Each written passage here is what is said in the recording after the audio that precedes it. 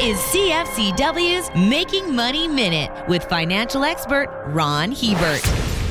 The world is getting a postgraduate education on how complex and interlinked our global supply chain has become. Aluminum, which just hit new all-time highs, is a great example. Why? Because Australia decided to impose an import ban on Russia. Alumina is a key ingredient making aluminum, and the Aussies supply 20% of Russia's feedstock. This in turn has a trickle-down effect on the global economy because this light metal is used in everything from car parts to plane bodies to beverage containers. Less product will hit the market, and what does will be much more expensive. For more information, listen to our Making Money show hosted by Ron Hebert and Gord Whitehead at letsmakemoney.ca or cfcw.com.